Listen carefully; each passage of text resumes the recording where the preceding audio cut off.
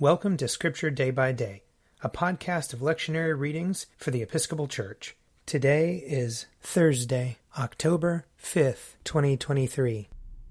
A reading from the second book of Kings, chapter 18. Then Rabshakeh stood and called out in a loud voice in the language of Judah, "Hear the word of the great king, the king of Assyria. Thus says the king, do not let Hezekiah deceive you, for he will not be able to deliver you out of my hand. Do not let Hezekiah make you rely on the Lord by saying, the Lord will surely deliver us, and this city will not be given into the hand of the king of Assyria.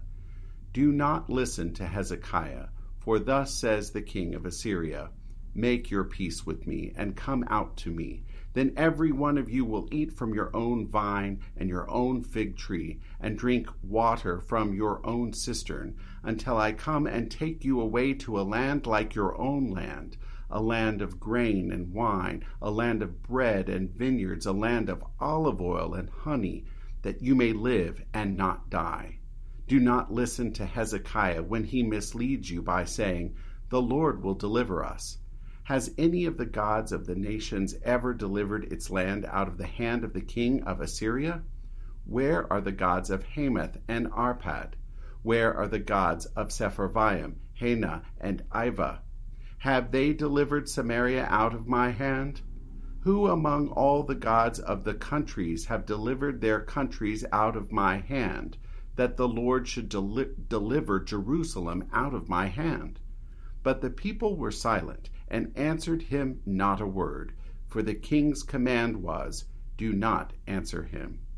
Then Eliakim, son of Hilkiah, who was in charge of the palace, and Shebna, the secretary, and Joah, son of Asaph, the recorder, came to Hezekiah with their clothes torn, and told him the words of the Rabshakeh.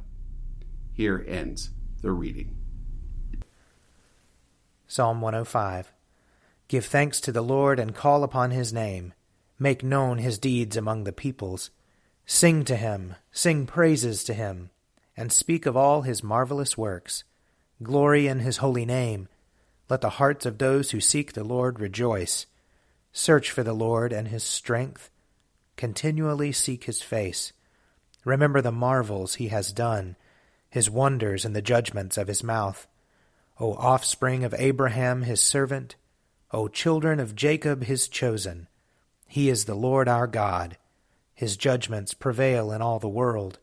He has always been mindful of his covenant, the promise he made for 1,000 generations, the covenant he made with Abraham, the oath that he swore to Isaac, which he established as a statute for Jacob, an everlasting covenant for Israel, saying, to you will I give the land of Canaan, to be your allotted inheritance.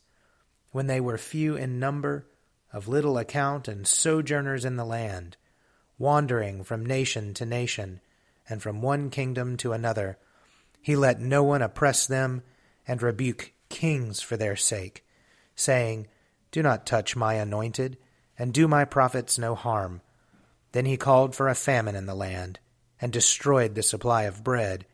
He sent a man before them, Joseph, who was sold as a slave. They bruised his feet in fetters. His neck they put in an iron collar, until his prediction came to pass. The word of the Lord tested him. The king sent and released him. The ruler of the people set him free. He set him as a master over his household, as a ruler over all his possessions, to instruct his princes according to his will, and to teach his elders wisdom. A reading from the first letter of Paul to the Corinthians. Am I not free? Am I not an apostle? Have I not seen Jesus, our Lord? Are you not my work in the Lord? If I am not an apostle to others, at least I am to you, for you are the seal of my apostleship in the Lord. This is my defense to those who would examine me. Do we not have the right to our food and drink? Do we not have the right to be accompanied by a believing wife, as do the other apostles and the brothers of the Lord and Cephas? Or is it only Barnabas and I who have no right to refrain from working for a living? Who at any time pays the expenses for doing military service? Who plants a vineyard and does not eat any of its fruit? Or who tends a flock and does not get any of its milk? Do I say this on human authority? Does not the law also say the same? For it is written in the law of Moses, "You shall not muzzle an ox while it is treading out the grain." Is it for the oxen that God is concerned? Or does he not speak entirely for our sake? It was indeed written for our sake, for whoever plows should plow in hope, and whoever threshes should thresh in hope of a share in the crop. If we have sown spiritual good among you, is it too much if we reap your material benefits? If others share in this rightful claim on you, do not we still more? Nevertheless, we have not made use of this right, but we endure anything rather than put an obstacle in the way of the gospel of Christ. Do you not know that those who are employed in the temple service get their food from the temple, and those who serve at the altar share in what is sacrificed on the altar? In the same way, the Lord commanded that those who proclaim the gospel should get their living by the gospel. But I have made no use of any of these rights, nor am I writing this so that they may be applied in my case.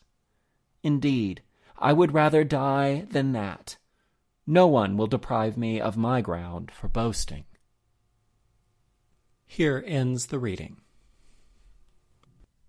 A reading from Matthew chapter 7. On that day, many will say to me, "Lord, Lord, did we not prophesy in your name, and cast out demons in your name, and do many deeds of power in your name?" Then I will declare to them, "I never knew you. Go away from me, you evildoers." Everyone then who hears these words of mine and acts on them will be like a wise man who built his house on a rock.